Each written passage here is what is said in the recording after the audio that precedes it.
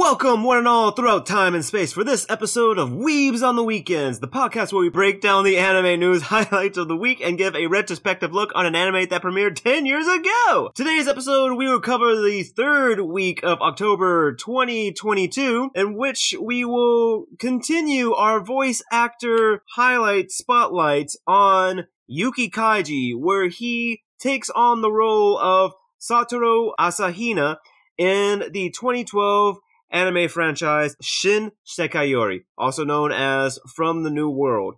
We will also give our thoughts on whether this franchise deserves to be resurrected or it needs to be remained buried, in which we will call it rebury. And my name is Sam Martinez. I am a part-time weeb, full-time automail mechanic, and with me as always is my co-host Jay Johnson, part-time weeb, full-time Daigaku Kansara. Now, Jay, I know you mentioned earlier that so far our anime that we've been following this month of October 2022 has been wildin'. How has it been wildin' on your part? Yeah, especially with, we talked about, the 5 anime that we had anticipated for this season, but I was not expecting myself to get reabsorbed into the My Hero Academia craze because, it's entered in the manga it's in its final arc, but right now it's going through its war arc, and I was just contemplating how Horikoshi has written the series, and it's just taken me by surprise how bloody it is now. It's like, heroes are losing arms, they're just bleeding out, they're killing people, and I'm not going to be spoiling anything, but it's just like you said, it's war. Huh. Good God, yo. But it's not shonen, fluffy war, oh yeah, of course the bad guy survived that blow to the head or something. It's everyone just happily went to prison. No, it's yeah, people are getting bodied left and right, but cuteness coming from, or continue to come from, Spy Family with Anya getting her new dog, and that's kind of been in all the promotional stuff, and it was teased during the first core. The To Your Eternity Season 2 is coming up this week, so adding another anime to my list. Oh my goodness. All of the feelings are about to be thrown in the air. Exactly. The Witch of Mercury's 5th episode premiered this week, and super on board with this whole Gundam franchise now, and I want to go back and check out Iron Blood Orphans, even though it has nothing to do with the timeline, but I'm oh, this is what mecha fans feel when it comes to good mecha or good Gundam. And Blue Lock wants me to get into soccer, just like how IQ wanted me to get into volleyball. So it's been really just a lot of good wholesome anime. Even though I talked about opening up with bloodshed and all that stuff, but yeah, I'm enjoying my time. And Chainsaw Man is dope. Dude, when Power shows up and just kills the sea cucumber demon. Yeah, bloodbending, on the hype. This is what bloodbending is, Katara. So you need to start packing some hammers down. But yeah, love that they explored just how degrading Denji's life has been up to this point. Is that this man just wants to sit on a toilet, fall asleep, eat some toast, and grab some boobs. And it's exactly, man, that's relatable. Oh my goodness. And I remember I was talking to a lot of my families, and I can't remember if I've talked to you as well that were into anime, because after Chainsaw Man dropped, I had forgotten just how big the storyline of Denji having to settle up a debt that his father had accrued, how it was a big proponent to the story. And it reminded me we just saw something like this in Squid Games. Is how bad is personal debt from loan sharks over there in the Asian cultures, right? Because you got Squid Games with South Korea, and then you have Chainsaw Man with Japan, and they're not the only stories that mentioned debt being a huge thing. Because I think even in Liar Game, correct me if I'm wrong, Jay, but didn't Liar Game have to deal with people who had debts as well, but they were just given money? Right, and the most recent Tamagotchi game as well. So yeah, there's a lot of, even The Gambler. Yes, that's right. So it, like I said, it just seems to be a big thing, a big stake in the anime genre. So it's just And you know how sometimes art imitates life, so it's sort of like, how bad is debt over there? Is this really just for entertainment, or are they just trying to say something? Just a little bit like that. But when you had mentioned Blue Lock, right? I it's funny because with Blue Lock, they take, I think we've mentioned this before, but like they take the team aspect of soccer out of the equation, and they mainly focus on what's known as, or what is like the striker position, or I guess like if you think about like super basketball terms, like it would be, like the superstar of the team, right? Basically the one person that can carry the team a little bit to give them that extra edge, like the Kobe or LeBron, that sort of thing. And it's just so wild seeing something that takes a team sport that's supposed to be, team centric, and just make it all about one individual. And it was just very interesting, like how they deal with it. And you've mentioned it before that it sort of gives you like a psychological thing in regards to like how they draw certain scenes, and you're starting to see it, and I'm ready for it. And oh man, I'm so ready for Bleach, because like a fight's about to happen and everything's been clean, and it's just it's been a good month, Jay. Yeah, so far, like for the 2 weeks that we've had in October. But yeah, it's like, it's good eating. And I think the only downside to all this is that when we get to our best of the year in a couple of episodes, that we can't really include some of these choices because we've only watched we will have watched only 6 episodes of a season. And there was some strong contenders the winter and spring season of this year. So I'm very looking forward to that conversation. Yeah, I'm ready to get on to the news. Can we get into some news, Sam? Yeah, let's go ahead. Let's get into the news. All right. As always, the time codes are going to be in the description down below. And for listeners across the YouTube spectrum and on our platforms, audio platforms, there's going to be 2 separate versions where you'll get to see some juicy memeage and visual hilarity on our YouTube channel. And for our Spotify listeners, you can just listen to our beautiful voices. But starting off with our news segment is that Tokyo Revengers is wrapping up in 5 chapters. So as the publication is going on or ongoing right now, that means that it has a definitive end date of November 16, 2022. So just a month out, basically. So this is concluding the final arc, which started back in June. And the anime just started in 2019, even though the manga started in 2017. So it's a very short run for a very highly acclaimed series. So there's only 29 volumes as of right now. So we'll be closing up with 30 volumes. So kind of like the perfect readable length to it. And the funny thing is that we've already covered 2 of the arcs out of the 5. So what? Coming up we didn't. Yep. Coming up in winter 2023 will be the Winter Showdown arc, and that's the 3rd arc before we get into the Tenjiko and final arc. So there's only 5 arcs in total. We've gone through the 1st arc as well as Bloody Halloween. So even the manga's ending and the anime only has roughly 3 more 12 episodes. So only 36 more episodes of Tokyo Revengers. So Sam, does that make you sad? A little bit, but it's sort of it's sort of understandable, right? Because like with this premise, if it was extremely long, it would be annoying, mainly because of the main character. So, this is actually what's it called? It's not surprising, and I'm actually kind of glad that it is mid in length as it's going to be, right? Because if it was any longer, it would do a disservice to what the story is. Right, for sure. And this is one of the few mangas I've actually picked up from where the anime left off and read up to the current issue.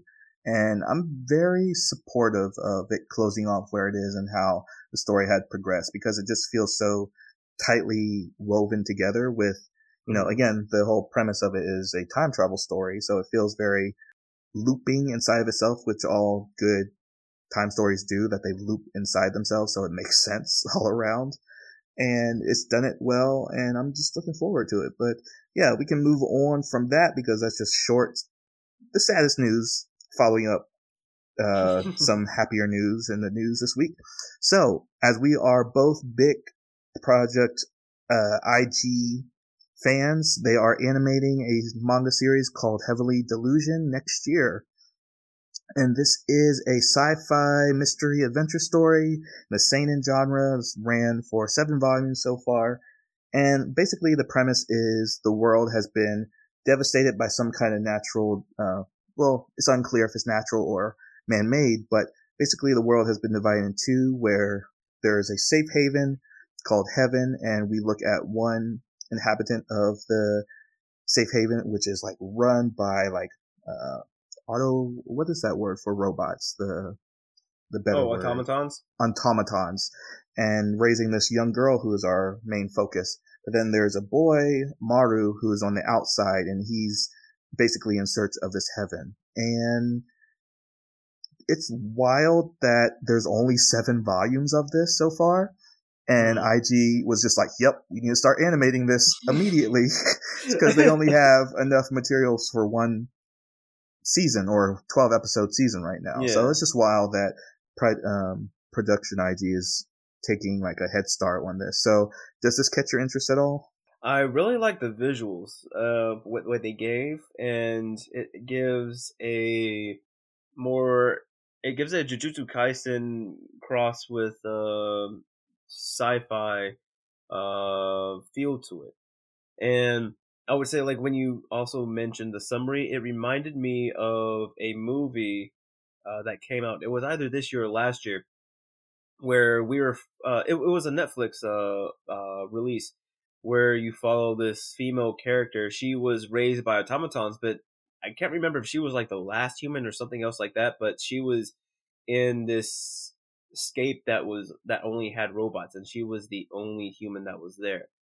I've been meaning to watch that, but it's different from here, because here it seems like they each have their own cultures. Like the one that lives inside the wall, like it seems like there is a human civilization, and the kid that's from outside the wall, it seems like he has his own human society that he comes from as well.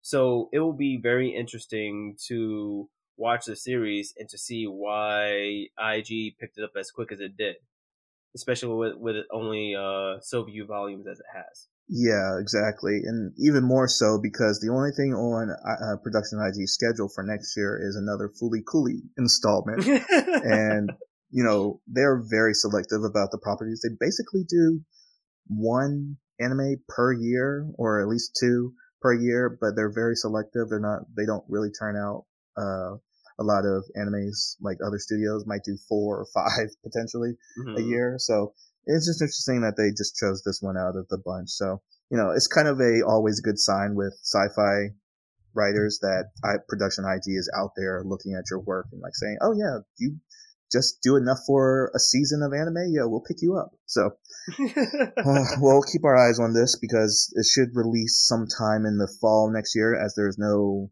hard, concrete visuals besides just the promotion of its animation going on. So our next news story is that the Bayonetta voice actor has called for a boycott of Bayonetta 3. So this has been a long anticipated game. Bayonetta 3, I believe, was not shown at E3 about 5 years ago. It's like everyone was anticipating it following the success of Bayonetta 2. But the voice actor is Helena Taylor, who has been replaced by Jennifer Hale as the voice actor of the main character Bayonetta. Is Bayonetta the main character's name? Yes, I would hope so.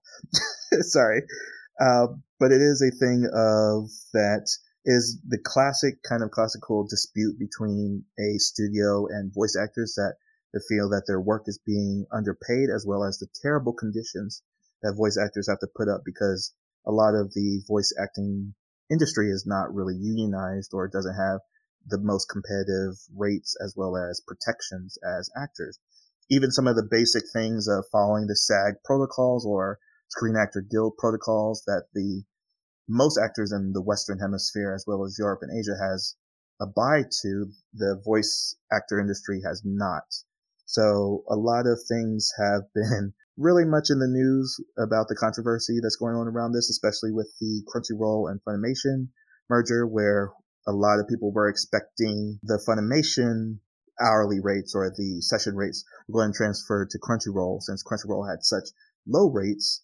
But instead it did the opposite, that all the Funimation voice actors actually got their pay cut when the merger happened. So the game releases on October 28th, so it's coming out very soon. But I don't think you've played the Bayonetta series, Sam, but this is kind of a bad situation for all those involved. But would you be willing to side with the voice actor in this kind of situation? Or you're like, you don't own the voice, you're not really that character, so you don't really have a say in the matter? Well, I guess, like you said, like this situation with her, it's a bigger implication because it would transfer to what's going on with Funimation and Crunchyroll. I didn't realize that the studio, or that the not necessarily the studio, but the production team that's making the video game, that they would sort of outsource like their voice actor work to those sorts of companies, right?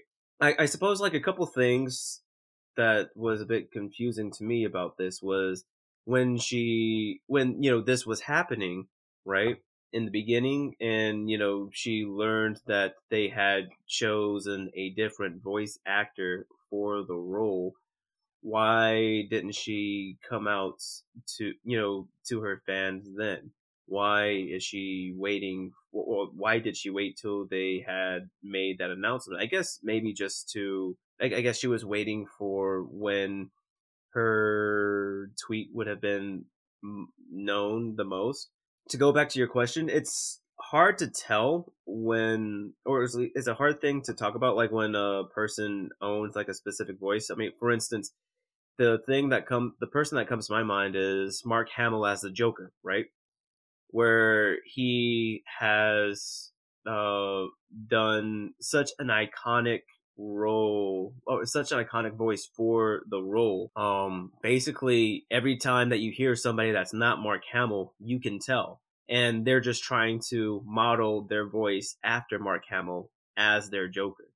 But then you also have somebody, say like James Earl Jones. I think it was you or somebody else had sent me a video of it, where James Earl Jones had officially retired as the voice for Darth Vader, but he gave the studio the rights to his voice so that they can use a computer to replicate it, right? So it's sort of hard to tell, like in those situations, like whether or not this particular voice actress, whether she has the same claim to the voice as Bayonetta that James Earl Jones has to Darth Vader, But I'm not as familiar with the franchise as you are, so I would actually defer to you on whether or not Bayonetta's voice is really that iconic. If anything, again, this is somebody who's from the outside in. It's not necessarily her voice, but her personality that sort of sells her character, right? And I'm sure like the voice helps with that a lot, but again, like with me, that's not something that I'm really that close tied to. So again, I would really just like defer to your opinion on whether or not she has a claim to that voice, much like James Earl Jones has a claim to Darth Vader's voice. Yeah, especially, and it's wild that this is coming up again around the time of the new Mario trailer as well, because again, it's one of those things that voice acting industry, it's very much just get person that has a credible name and then put them in the role. It's not really, voice acting.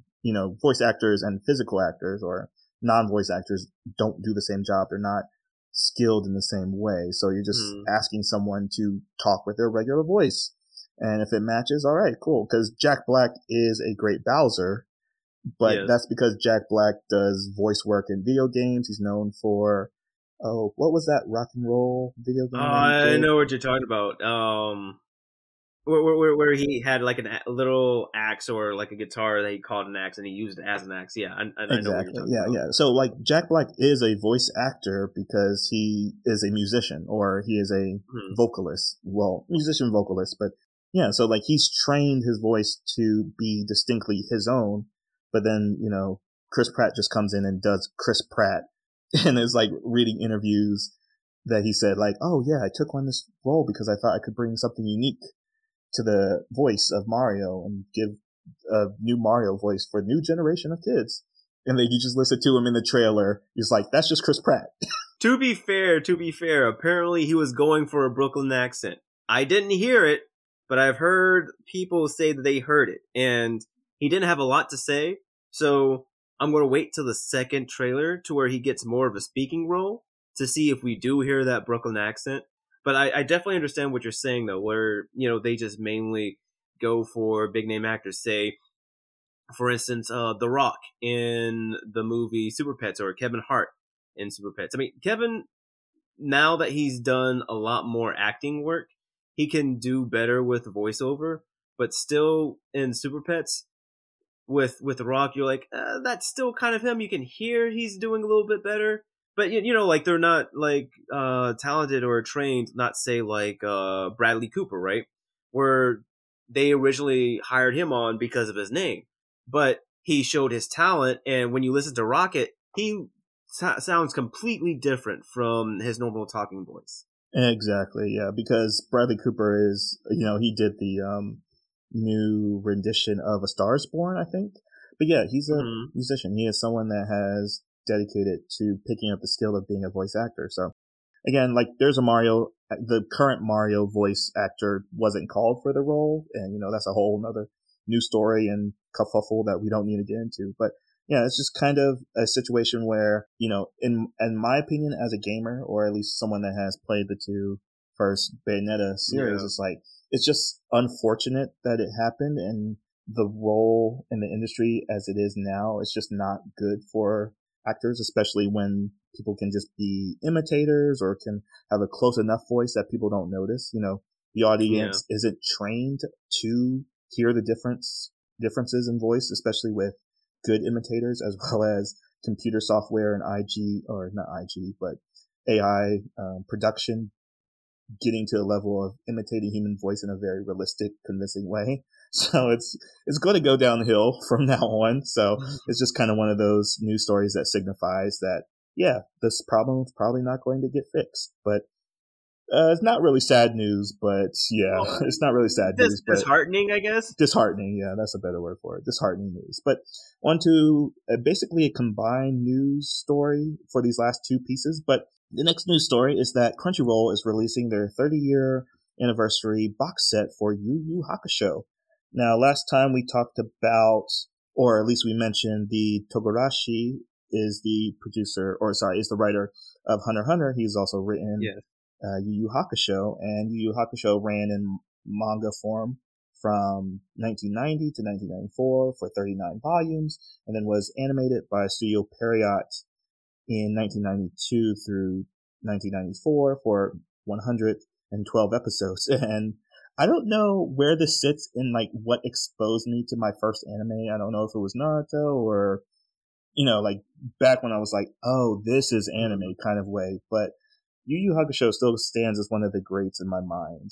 And especially with the box set where it's going to be a Blu-ray, also offering the OVAs, which is Two Shot and All or Nothing, which are unadapted chapters from the manga series that didn't make it into the anime, as well as the two films, which now I'm forgetting about their two names, but the two films that came out as well. So they're shipping next year on January 31st, 2023. So Sam, is this something that you might feel the itch to buy after 30 years of Yu Yu Hakusho? Oh, no, not really. I would say I didn't really appreciate Yu Yu Hakusho until recently, within the last couple years or so. Much like you, like I was coded, or I did recognize it's like, oh, this is legit anime, especially what, growing up, catching, say like Cartoon Network or something, on early in the morning, right before I have to go to school, where Inuyasha was playing and Yu Yu Hakusho would sort of be playing in tandem along with it.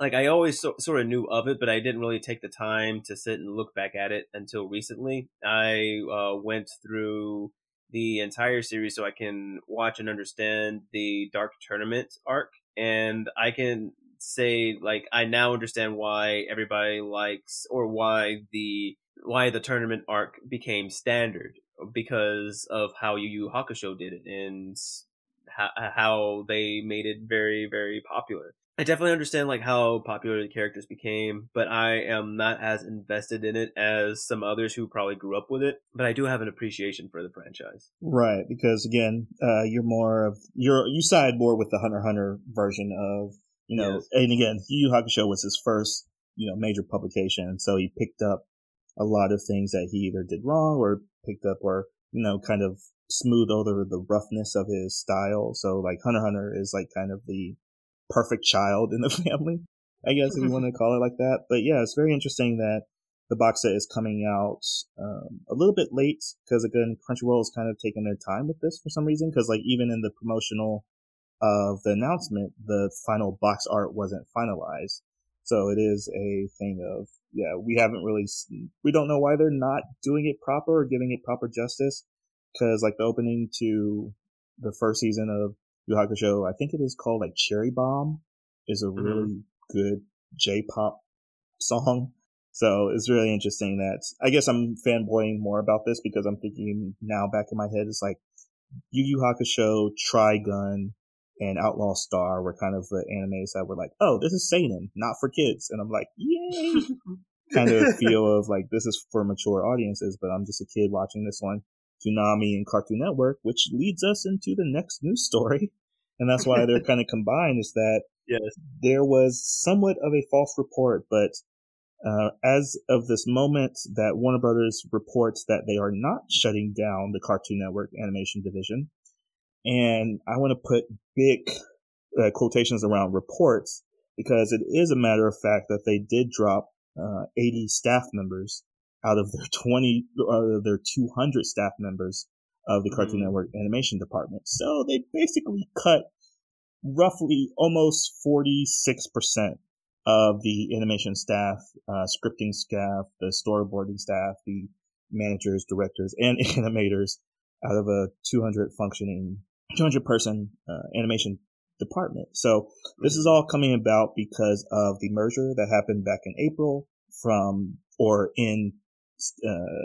in the Warner Brothers and Discovery merger, where they bought into this by saying, oh yeah, we're going to cut $3 billion worth of projects or productions. So there's been a lot of things that have been canceled throughout the year, and a lot of things that are making nerds mad. So a lot of things that were dropped this year were Batgirl, Batman Caped Crusaders, which was the J.J. Abrams Batman that was supposed to be in production this year, as well as news reports from like Full Frontal with Sam B, as well as Snowpiercer, which was on TNT and was going strong as their kind of main branch or main support for the sci-fi aspect on TNT. So the big hitters, or at least the places that got hit the hardest, were HBO, HBO Max, TNT, TBS, and CNN, surprisingly.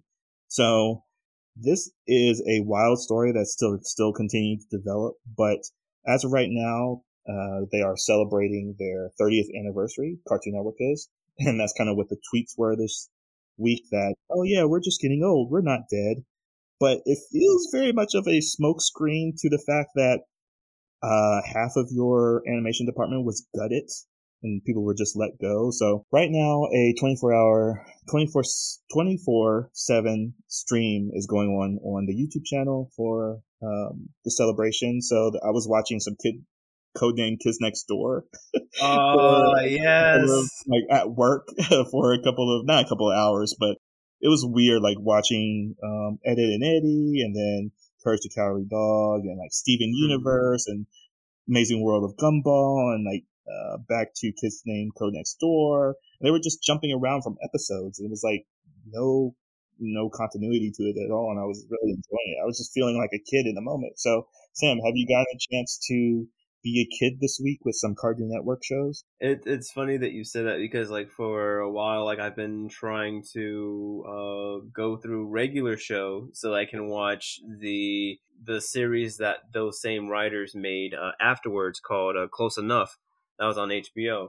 So I have been like for a while I had been watching regular show and like just going through it I'm just like, oh yeah, these guys, they grew up in the 80s, right? It has like that feel where you're watching Stranger Things and you're like, yeah, I can tell where these guys grew up. This is like, just like that influence. But I didn't realize that Cartoon Network was doing that 24 stream. I saw that they were showing some stuff to celebrate their anniversary, but I didn't realize that they were doing that. Looking at this too, like it sort of reminds me of when the comedian Sinbad, where he did that special "Where You Been," and it's just funny because he up to that point it's been a while since he's done anything stand up, and like the first thing that he came out with was how Wikipedia had killed him on they had killed him on Wikipedia. And like Cartoon Network's tweet, it's just reminiscent of that, where it's just like when they say that you're dead, but you're sitting here looking at their news story, right? And I'm like, oh, that's what happened with Sinbad. But I think like you had also sent me like that message where it was like a picture of Cartoon Network saying everything was fine, and then it had WB with a handgun behind him saying, "Tell them everything's okay," that sort of thing. But as you said, like it's just waiting for the situation to develop. But I didn't realize that they were doing that, so I'll look back and see if I can watch some of those cartoons. I probably want to go into to see their more recently updated version of the Looney Tunes because that one seemed pretty good, but I hadn't been able to watch it as I wanted to. Yeah, and that Looney Tunes, I did watch a couple episodes of that because that did pop up on the schedule, and it is so meta, and like you can tell that people that grew up watching, Cartoon Network in the 90s, 2000s are animating that show because there's a lot of deprecating humor, but there's a lot of meta commentary about our generation, Cartoon Network's been around for most of our lives. Because I guess I can say I'm 31 and Cartoon Network is 30. So it's like, it started the year after I was born. So it's like been with me my whole life. So I was getting very emotional while watching. All right. So I will talk about From a New World because I've always, let me say this before, that time codes and descriptions are going to be in the doobly-doo below because this is going up on YouTube, where is basically our second home because Sam does a lot of wonderful memeage and just makes it such a visually enjoyable show to listen to our soothing voice, but also to get a laugh and get a little bit more information than what we can actually speak about. So yes, please follow us on our audio platforms if you want to hear about the weekly news, but we're talking about From a New World because it's your pick, Sam, and I've always only seen this through its visuals of a couple of kids on that, I guess it's known as the Tanjiro Soul world of the reflective sand, but it comes up so often in a lot of other animes and mangas, like Tokyo Ghoul has it and a lot of other places.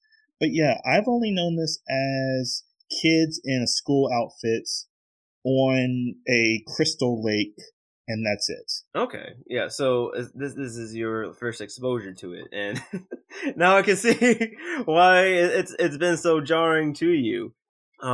Pretty much to sum up or at least like the premise of the first 3 episodes, we follow a main character known as what's her name? Her name is Saki Watanabe, where she learns that she has psychic powers, and then she goes through a ritual and she's sent off to their equivalent for Xavier School for Gifted Children. But then as she's going on through her daily life with her friends, as they're honing in on their special abilities and trying to learn more about their world, we as the audience or as the viewer begin to realize that there is a sinister undertone to all that is going on. There are various rumors of various creatures, such as a black cat of calamity or a spectral bull that are talked about the children, but then we talked that are talked about within the children's friend group, and then we see instances of adults sort of confirming it or confirming the various beings along those levels that actually exist. So we as the audience are trying to figure out and understand this quote unquote new world as the kids are growing up in this world. The studio for this work is A1 Pictures. The original source for this work was a light novel series, and very much like what Jay had mentioned earlier, the genre for this series are drama, horror, mystery, sci-fi, and supernatural. It has a very psychological theme, and it is known rated R to 17 plus for its violence and profanity. And this work can be streamed on Crunchyroll and HiDive. And to sort of talk a little bit about the characters, well, I just want to mention this regarding the characters before I had forgotten, but I just wanted to get your thoughts on the characters. I know, like, there's probably not a whole lot, at least, like, for me, my perspective is, they're still young, and they're still trying to figure out what they want, but it's not like their characters had really stood out a whole lot outside of them trying to understand the mystery of their world. Was there anything that's jumped out to you in regards to their characters, Jay? That is like the kind of weaker side of, examining going from story to character and animation. If you're just looking at the characters, there's nothing really to really get attached to. You kind of get a sentiment that there is more intrigue in the world itself, and that you as a audience member is viewing this as a child. And I think you mentioned this before, but there's a lot of similarities to, at least in these first 3 episodes that I've watched, is that Promised Neverland, that suspenseful atmosphere in the characters. It's like, it's like you kind of feel disturbed in a way. You feel, I think you even said it, sinister.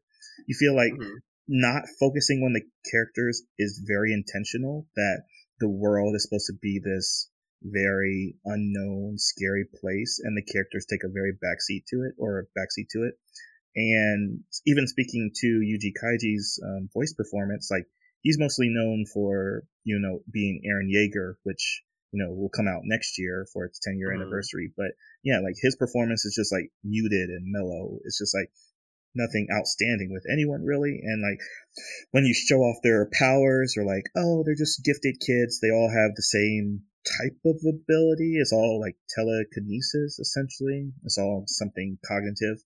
So, and when they make friends, they're talking about very casual things. They're not really talking about the world itself yet. They're just kids, but the world around them that they're talking in feels very unwelcoming to them as kids. So it's like a lot of it is just sensory and emotion that you're like, oh, these kids don't know what's going on, and that's when it gets you. That's when whatever behind the corner or under the bed gets you. So I think it works well that the characters are kind of not blank slates, but in the same way as you don't really know the kids in Friday the 13th, or is that where Freddy Krueger is? Friday the 13th? No, that's Nightmare on Elm Street. Oh, Nightmare on Elm Street. Yeah, like, so the characters are just like archetypes. They're like cardboard cutouts with some kind of depth to them, but something sinister is afoot. So when they start going, you still feel bad for the kids, but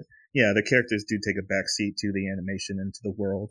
Yes, no, definitely. And I as you said, like, in most cases, like, it wouldn't be good, but like in this case, it works out well, as you said, because the kids are a blank slate. I like that they do that because you learn with the kids about the world, and it's natural. It's not like you're getting this exposition dump. You are on this mysterious journey along with the kids, and because you're not a kid. Like, you are more worried for the kids than the kids are for themselves. So like it sort of like adds like that sort of like layer of psychological thriller as well. And just to go like to talk a little bit about the animation, because I know we definitely want to get into the story. I sort of wanted to save the story for last so that we can, sit and divulge on that a little bit. But in regards to the animation, as you had mentioned earlier, we've seen several other A1 Pictures anime, more recently Magi. And I wanted to pick your brain on did you see any differences between the two animation styles? Do you think that they were comparable to each other? Oh, wow, that is like comparable. That's funny because Magi is so shonen it hurts your eyes, and this is so beautiful. And I kind of talked about this. It feels like the movie that we reviewed this year. I hope it was this year, but it's the Fireflies in the Forest, the Hotoro no Mori, Mm-hmm. and just so much detail, it hurts. That just hurts. That goes into like perspective, camera movement, cinematography, background design, how the kids move, and just cell by cell and frame by frame, you just want to stop and just look at it. So it's just a work of art. And I say that in a very odd way because the world is very dull. It's like something has drained the life out of the world, but everyone's so happy-go-lucky, kind of. And I think, again, it just plays into why the story is the strongest part of the first 3 episodes, particularly because the world is so beautiful, or is it? kind of thing. And again, like looking at how, a studio does their work, they bring in, artists that are proficient in a certain atmospheric kind of development to match the theme. So yeah, Magi was just shown in poppy colors and highlights and neon colors and brightness. This is just, go see this just for the visuals. You don't even have to listen to the story or read the dialogue. It's just visually stunning. No, I'm glad that you gave the description that you did, because I know that like as I'm watching this, very much like you said, like there is a stark contrast between this and Magi. At first, I'm like, this feels so old. It's like one of the things that we used to talk about earlier in the show is like, whether or not the animation holds up. And I'm sitting here, I'm watching this, I'm like, this feels like it's older than 10 years. And I'm like, why is that? It came out the same year as Magi, and we saw like how bright and poppy the colors were, how smooth the animation was. And the animation is very smooth in this too, but it has to deal with what you said as well about like the tones, the somberness of everything, how everything is dull. As I really liked what your comparison was, how it seemed as though like the life from the world itself was sucked away, right? Like, and it just adds to the story itself alongside that. So it's very much intentional to the story that they want to tell. And I guess the question, or the quick follow-up question would be, I guess, like in terms of, having somebody, again, like the biggest comparison that I had is like watching Magi today compared to like 10 years ago. Like it seemed like it was within the time, like nothing really changed. But with this, it's more of a directional, it's intentional that it's supposed to look dull and it's supposed to look like this.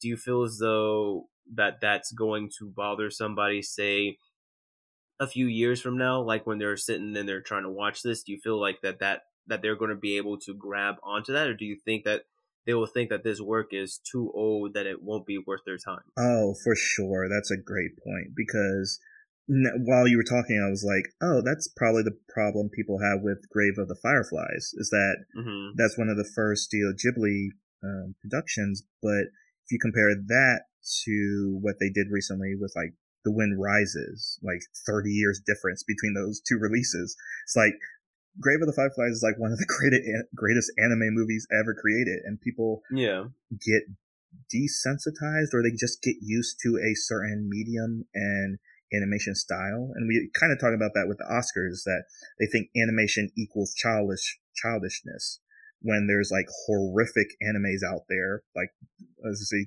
Devilman Crybaby, but Dorohedoro. Yeah. Oh yeah. Even that. Yeah. Lizard eating head guy. But yeah, it's very much in that vein of they perfect it, or they like kind of round it at the edges of a very old art style, like from the 80s and 80s and early 90s, I would say. So yeah, people are not going to be adherent to watch this because they're like, oh, this old anime, this looks like something my grandpa used to watch. But it's kind of just one of those downsides to animations that perfect an art style and it's not the modern sensibilities towards an art style. I can see where the intrigue would be, like you said, it's like, oh, this is somebody that can see like the older generation watch. Like maybe there's, it'll have like that sort of interesting thing to it where it's like maybe it's something good. Like I know I got that talking about like what we had said earlier in the news, how I was watching, how I would catch glimpses of Yu Yu Hakusho and Inuyasha in the morning before school. Is like because it had like that older, distinct art style, but yet it was still being played on the TV. Like it got me interested. It's like maybe there's something about this show that I don't know about yet. It's like there's got to be some reason why it's on the TV, like that sort of thing. But now we can talk a little bit about the story aspect. And as we had mentioned earlier, like it seems like everything has been written for and trying to support the story that is Shin Sekayori. And I know you have a lot of thoughts. Was there anything in particular that you wanted to address first? Well, with the 3-episode test specifically, because, you're kind of looking at the first episode always sets up the backstory, it sets up the characters, and sets up usually like the core of the mystery or the premise, like what's going to carry you through with the episodes. And just comparing this to like what it reminded me of watching the 3 episodes was Promised Neverland, which we mentioned before, but also last year's Tunnelless Nana, which was about a powerless girl, if you want to call her quirkless, going to a high school of super gifted kids with S rank abilities, and her as a powered person going into the school to kill kids. So I want to talk about the killing kids in this show part. Yes. And maybe not killing kids, but making kids disappear. So let's start there. How would you like to talk about disappearing kids? Oh my goodness. Like, because episode 2, it's literally called The Disappearing Kids. And it's just because like it just goes into like that sort of sinister nature. And the show does it very well because at the beginning of every episode, you sort of get this flashback of timeline of the world, right? At the beginning of the first episode, we get a flashback to something that we would consider as modern day, where towers, skyscrapers, things like that.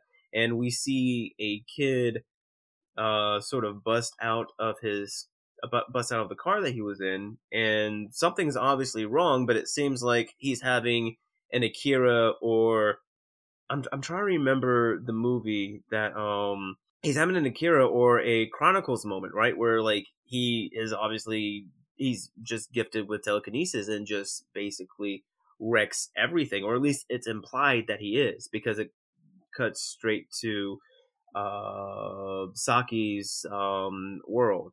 And then in episode 2, we get a flashback to 1,000 years before her time, where we follow this emperor that's just vied into power and is abusing his people, and is saying that he'll kill the first 100 people that stop clapping for his coronation. And you see people burn in the audience. And you also get something else about like an assassination attempt in episode 3. But just the point that I'm trying to make is like you get this flashback, right, of sort of akin to what we said in One Piece, where it's like there is this gap, or like this sort of void timeline where we're intrigued to figure out like what happened to that world, what's going on in that world. And we begin to learn a little bit of some of the rules, where Saki, her parents are trying to reassure her that her getting her powers so late, it's okay, but like they slip up and they say something that causes her to be curiously concerned, where it's like something along the lines of like, oh, it was very fortunate, or something along those lines, where it's like that she had gotten her powers, and she's like, what do you mean by that? And the parents quickly try to brush it off, and then we see her overhearing them saying that, like hearing her mother say, "It's like I like." Sorry, we see her flash back to a time where she didn't have her powers, and she overhears her parents, um, sort of worrying, talking to each other, and the mother's like, "I don't want to lose any more kids," right? Whereas up until that point, we're assumed that Saki is an only child, and then we even see her in her new school. There is a sixth member in the core group that was mentioned earlier, where she's not as strong as the others. As you said, they're doing these Esper tasks where they're lifting things, they're making art out of sand, and she's not doing as good of a job. And then she just stops showing up to school one day. The kids thought that she was sick, but then they never talk about her again. And then they have that competition where they are using their powers to move this boulder from one end to another, and they run into a team that sort of cheats, where apparently one big rule in that society is that you can't use your powers on something or against somebody else. Like, say if I'm levitating a pencil, you're not supposed to use your power to try to make my pencil go down, because the clash of powers would do something to the reality around us. There is suspicion that there was a kid that was cheating in this competition, making their team win the tournament or progress as far in the tournament as they did. And the kids were a little upset that the team wasn't called out for cheating, but guess what happened the next day?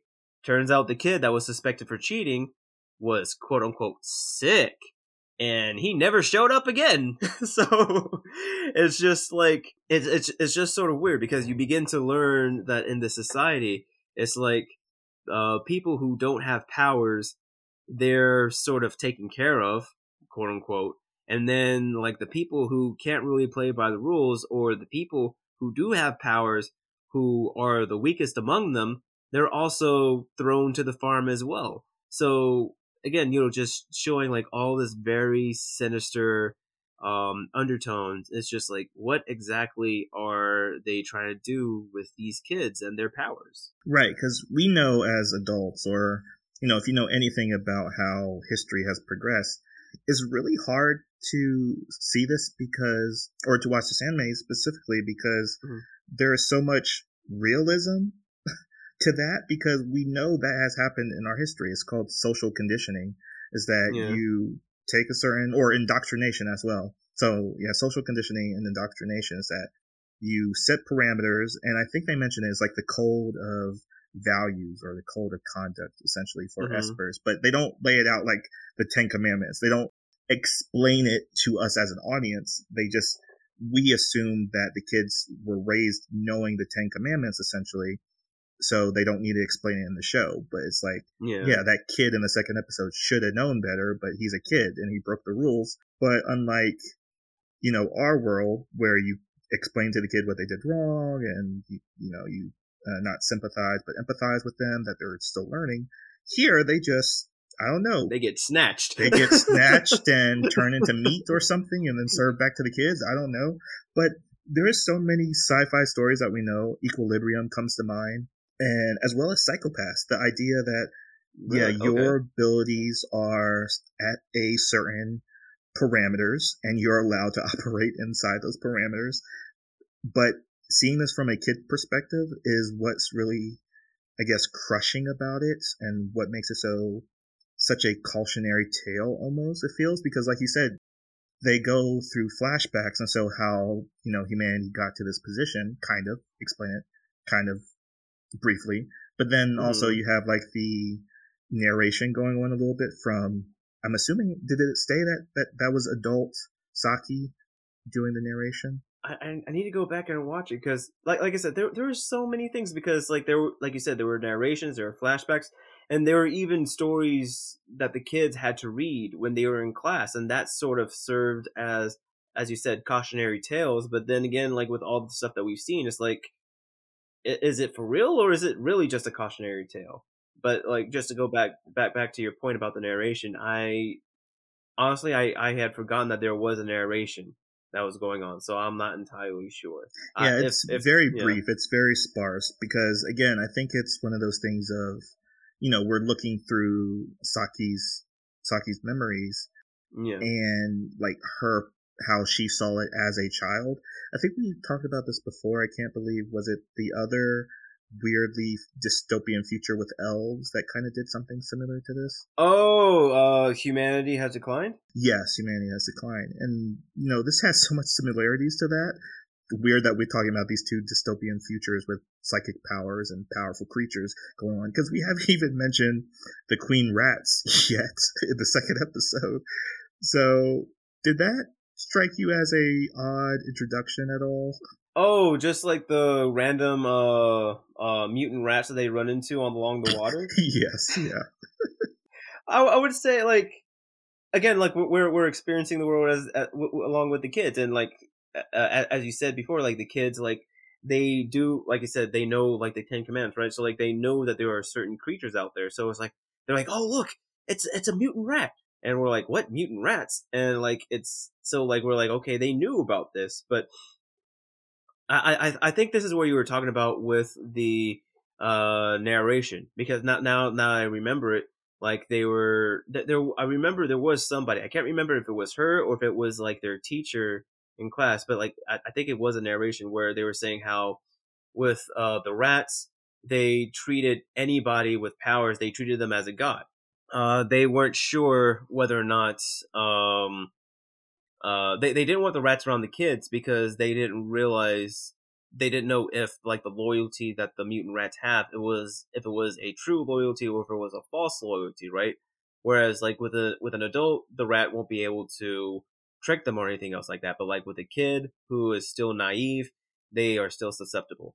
It was interesting, but it definitely did lay the groundwork for what happens, I believe in episode 4, or episode 5, with the kids. So like it seems like it was very shocking, but I mean, a splash in the pan on, like, oh hey, there are other creatures out here besides just these kids with psychic powers in this world. And so it definitely does make you more intrigued. But you said that it felt very random to you, or out of pocket. I don't know, because technically in that second episode she also violates, like what you were saying, like she violates the code of conduct essentially by interacting with that creature or by saving it because it's in distress, of course. But then it goes into like the third episode and we get introduced to another creature at Yes. the end of the third episode who, basically is I don't know if a MacGuffin is the right word, but it's basically a piece of information that leads into the fourth episode. Again, not to spoil the 3-episode test that we'll give a ruling on, but I did watch the fourth episode, and boy howdy should the fourth episode be the third episode. Because in the third episode, they're just telling ghost stories, and again, it's like one of those things of sitting you down on a child's level. It's like, this is what kids do. They tell ghost stories. Even at my school, we don't celebrate Halloweens for the bad or the impression that telling ghost stories can, infect people or infect kids specifically about superstition things, even though they're in a world of magic, essentially, technology, if you want to talk about if it's technology or magic, but whatever. But yeah, it's just wild that in the first 3 episodes that it's so understated how aware the children are of the world, and it just plays into that at the end of the third episode. I would say like I love like when you mentioned like kids being kids, because it sort of reminds me like during that the ghost story scenes we had Yuki Kaiji's character, where he's saying his ghost story, and the kids are like, "Hey, that doesn't make sense," and he's like, "Well, you're right," and then like he changes his story and he keeps on going, and the kids are still there listening to him. So it's just pretty funny like how they did that. But I would say like it also, oh my goodness, I'm just like thinking in One Piece now, because we had mentioned One Piece, but like the character or the creature that they run into, it reminds me of a poneglyph, right? In One Piece, right? So like that random piece of information, and like for me, the creature's like, hey, I'm basically a walking, talking library, and I'm just like, oh my goodness, I want to know more about the world. So like the kid is going to ask about the world, and that's at least like for me that would keep on going. But I hadn't seen episode 4 in a while, and I didn't want it to sort of impact my view on the first 3 episodes. So in terms of the 3 episodes and in the 3 episode test, it would be a pass for me, very much from what you had said earlier, how the characters and the animation, like the art, all of it is just supporting the story, and the story seems very, very strong, and it seems to suck you in very, very much. But Jay, did you have any other final thoughts that you wanted to give before we get your take on the 3 episode test and whether to resurrect or rebury? Nothing left remains, because it's just like one of those, oh yes, well, I'm going to say what I'm going to resurrect or rebury soon, but yeah, it's just weirdly succinct with everything, and for the 3 episode test to work so well here, I watched the 4th episode, so obviously it works well, but yeah, closing the 3rd episode with like kind of introducing children to this well of knowledge, essentially, and it's again like the whole Stand By Me kind of finding a dead body behind the tree kind of adventure story is just very odd in this kind of setting. Yeah. So I've never seen another story like this. And I've seen like parallel stories. I think I mentioned Trigun earlier, like tackling dystopian future with psychic power, or same thing with Psycho-Pass, a power system and parameters for people to behave inside of it, as well as Promised Neverland with that shocking first episode. So I think it's doing everything right. But yeah, we can go into the 3 episode and final decision. So as I said before, the 3 episode test for me, I would say that it had passed. And as far as resurrection and reburying, and I don't know if it's because it's just spooky month or because of how well like the story is well done, I would say I would give it a resurrection, because very much of like all that we have said before, and I'm just intrigued, and I want to finish the series now all that much more, so I can see whether or not like it's truly worth that. But like from what I've seen, I definitely would give it a resurrection. But Jay, what about you? What are your thoughts on the 3 episode test and on resurrecting or reburying? Yeah, so we always determine that like distinction between of what we're watching in that season, which this is the most heavily compact season of probably the last 2 years of anime I've watched. So it's really hard to say like if it's worth watching now, but I definitely want to finish it. So based on that parameter of I definitely want to watch it, but I don't have time, I'm going to resurrect it, because man, I think we sold it on the world, or we talked enough about the world itself. It's just so intriguing, and the flashbacks just aid in that of what was the downfall of humanity, or how has, going back to other anime, how has humanity declined. It's just like, wow, yeah, people are just shitty, I guess, and superpowers. This is the My Hero Academia world, essentially, if everyone got Professor Xavier, how broken the X-Men psychic powers are. Now, just add that to, I think they mention it was like 0.1% of the population at the time. But if that's 1,000 years, are now modern times, and that's that's 70,000 people, or 700,000 people. Yeah, like think about it, like that's like each of those persons could probably have the potential to do something as terrible as like what happened in Akira, or like you said, the X-Men, right? They could potentially be an Omega level mutant, just like that alone in those numbers. Like, it's enough to change the entire world within a few weeks or a month or so. Yeah, and it's not something that they have to train.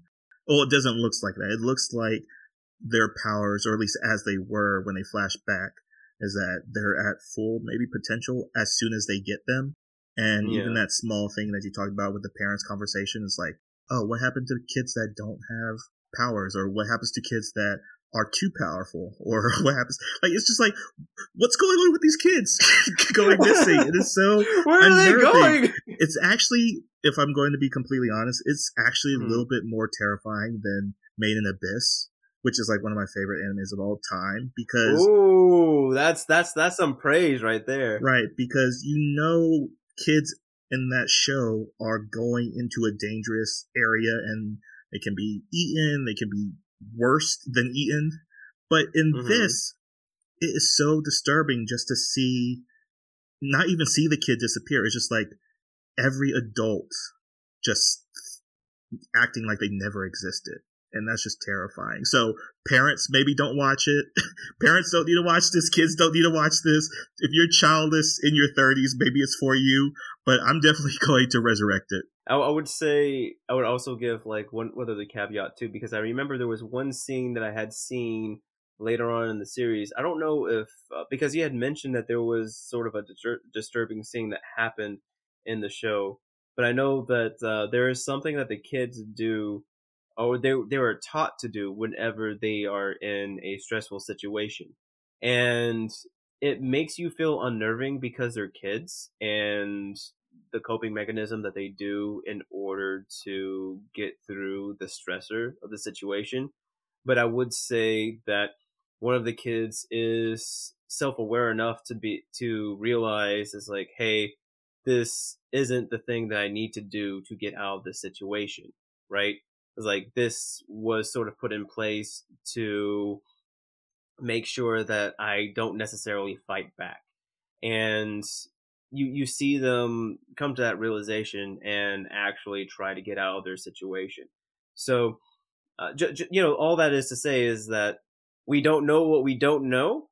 So just keep that in mind, even though we both had resurrected it. And as you said, like, parents, maybe not watch this, or if your kids are thinking about watching this, watch this before they do, before you give them that ruling of saying that they can watch this. But yeah, no, so that was our thoughts on this wonderfully psychologically thrilling franchise known as From the New World, or Shinsekai Yori, where we had mentioned Yuki Kaiji's work. And yeah, so Jay, do you have any other closing thoughts or closing remarks in regards to this before we wrap things up? I'm glad that you put this on the list, because I mean, right now, just as a 3-episode test, I'm highly impressed. And if it does wrap up in the way that I think, because again, I guess I have to give a little actually real quick, that it's not based on a light novel. It's based off a novel. Oh, novel. Okay, my apologies. Yeah, it's very interesting because, like, the author, which, oh my gosh, I can't remember his name, but has won multiple awards in horror and mystery for his novel series. So it's just amazing that A1 Pictures was like, oh, let's pick up this, when, they have done scary stuff in the past before, but the manga came out as the anime was premiering. So it's just very interesting in that this is one of those situations of a novel going directly into an anime, and then the manga coming out sequentially with it. So it's just wild that this actually might become one of my favorite animes. So I might have to talk about that in the next year when I finish watching this. I just looked up his name as you were talking about him. His name is Yusuke Kishi, and apparently he's also known for a series called The Crimson Labyrinth. So I may want to look into that to see if that has been made into an anime as well. But no, it's very interesting that you had said that he was known for that sort of thing, because let's see, according to Wikipedia, it says he's a member of the Mystery Writers of Japan, and there's also a club that he's a part of, like the Hongaku Mystery Writers. So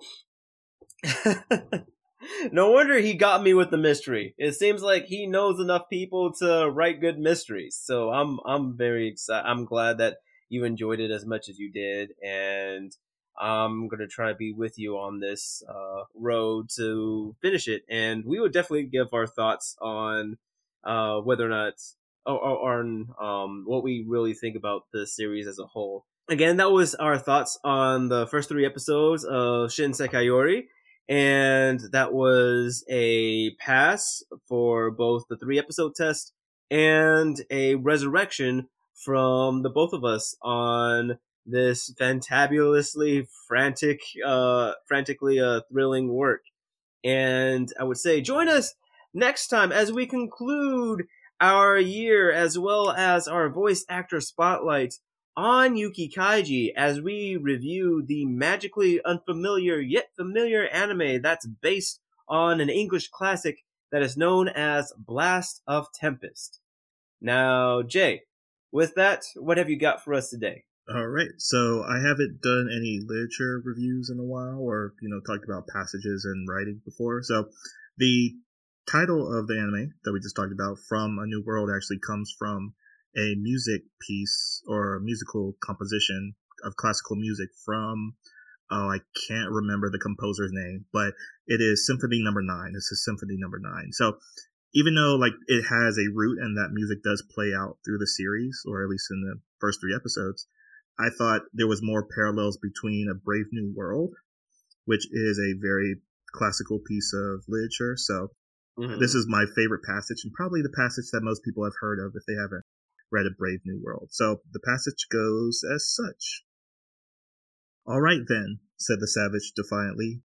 "I'm claiming the right to be unhappy, not to mention the right to grow old, ugly, and impotent, the right to have syphilis and cancer, the right to have too little to eat, the right to be lousy, the right to live in constant appreciation of what may happen tomorrow, the right to catch typhoid, the right to be tortured by unspeakable pains of every kind." There was a long pause. "I claim them all," said the savage at last.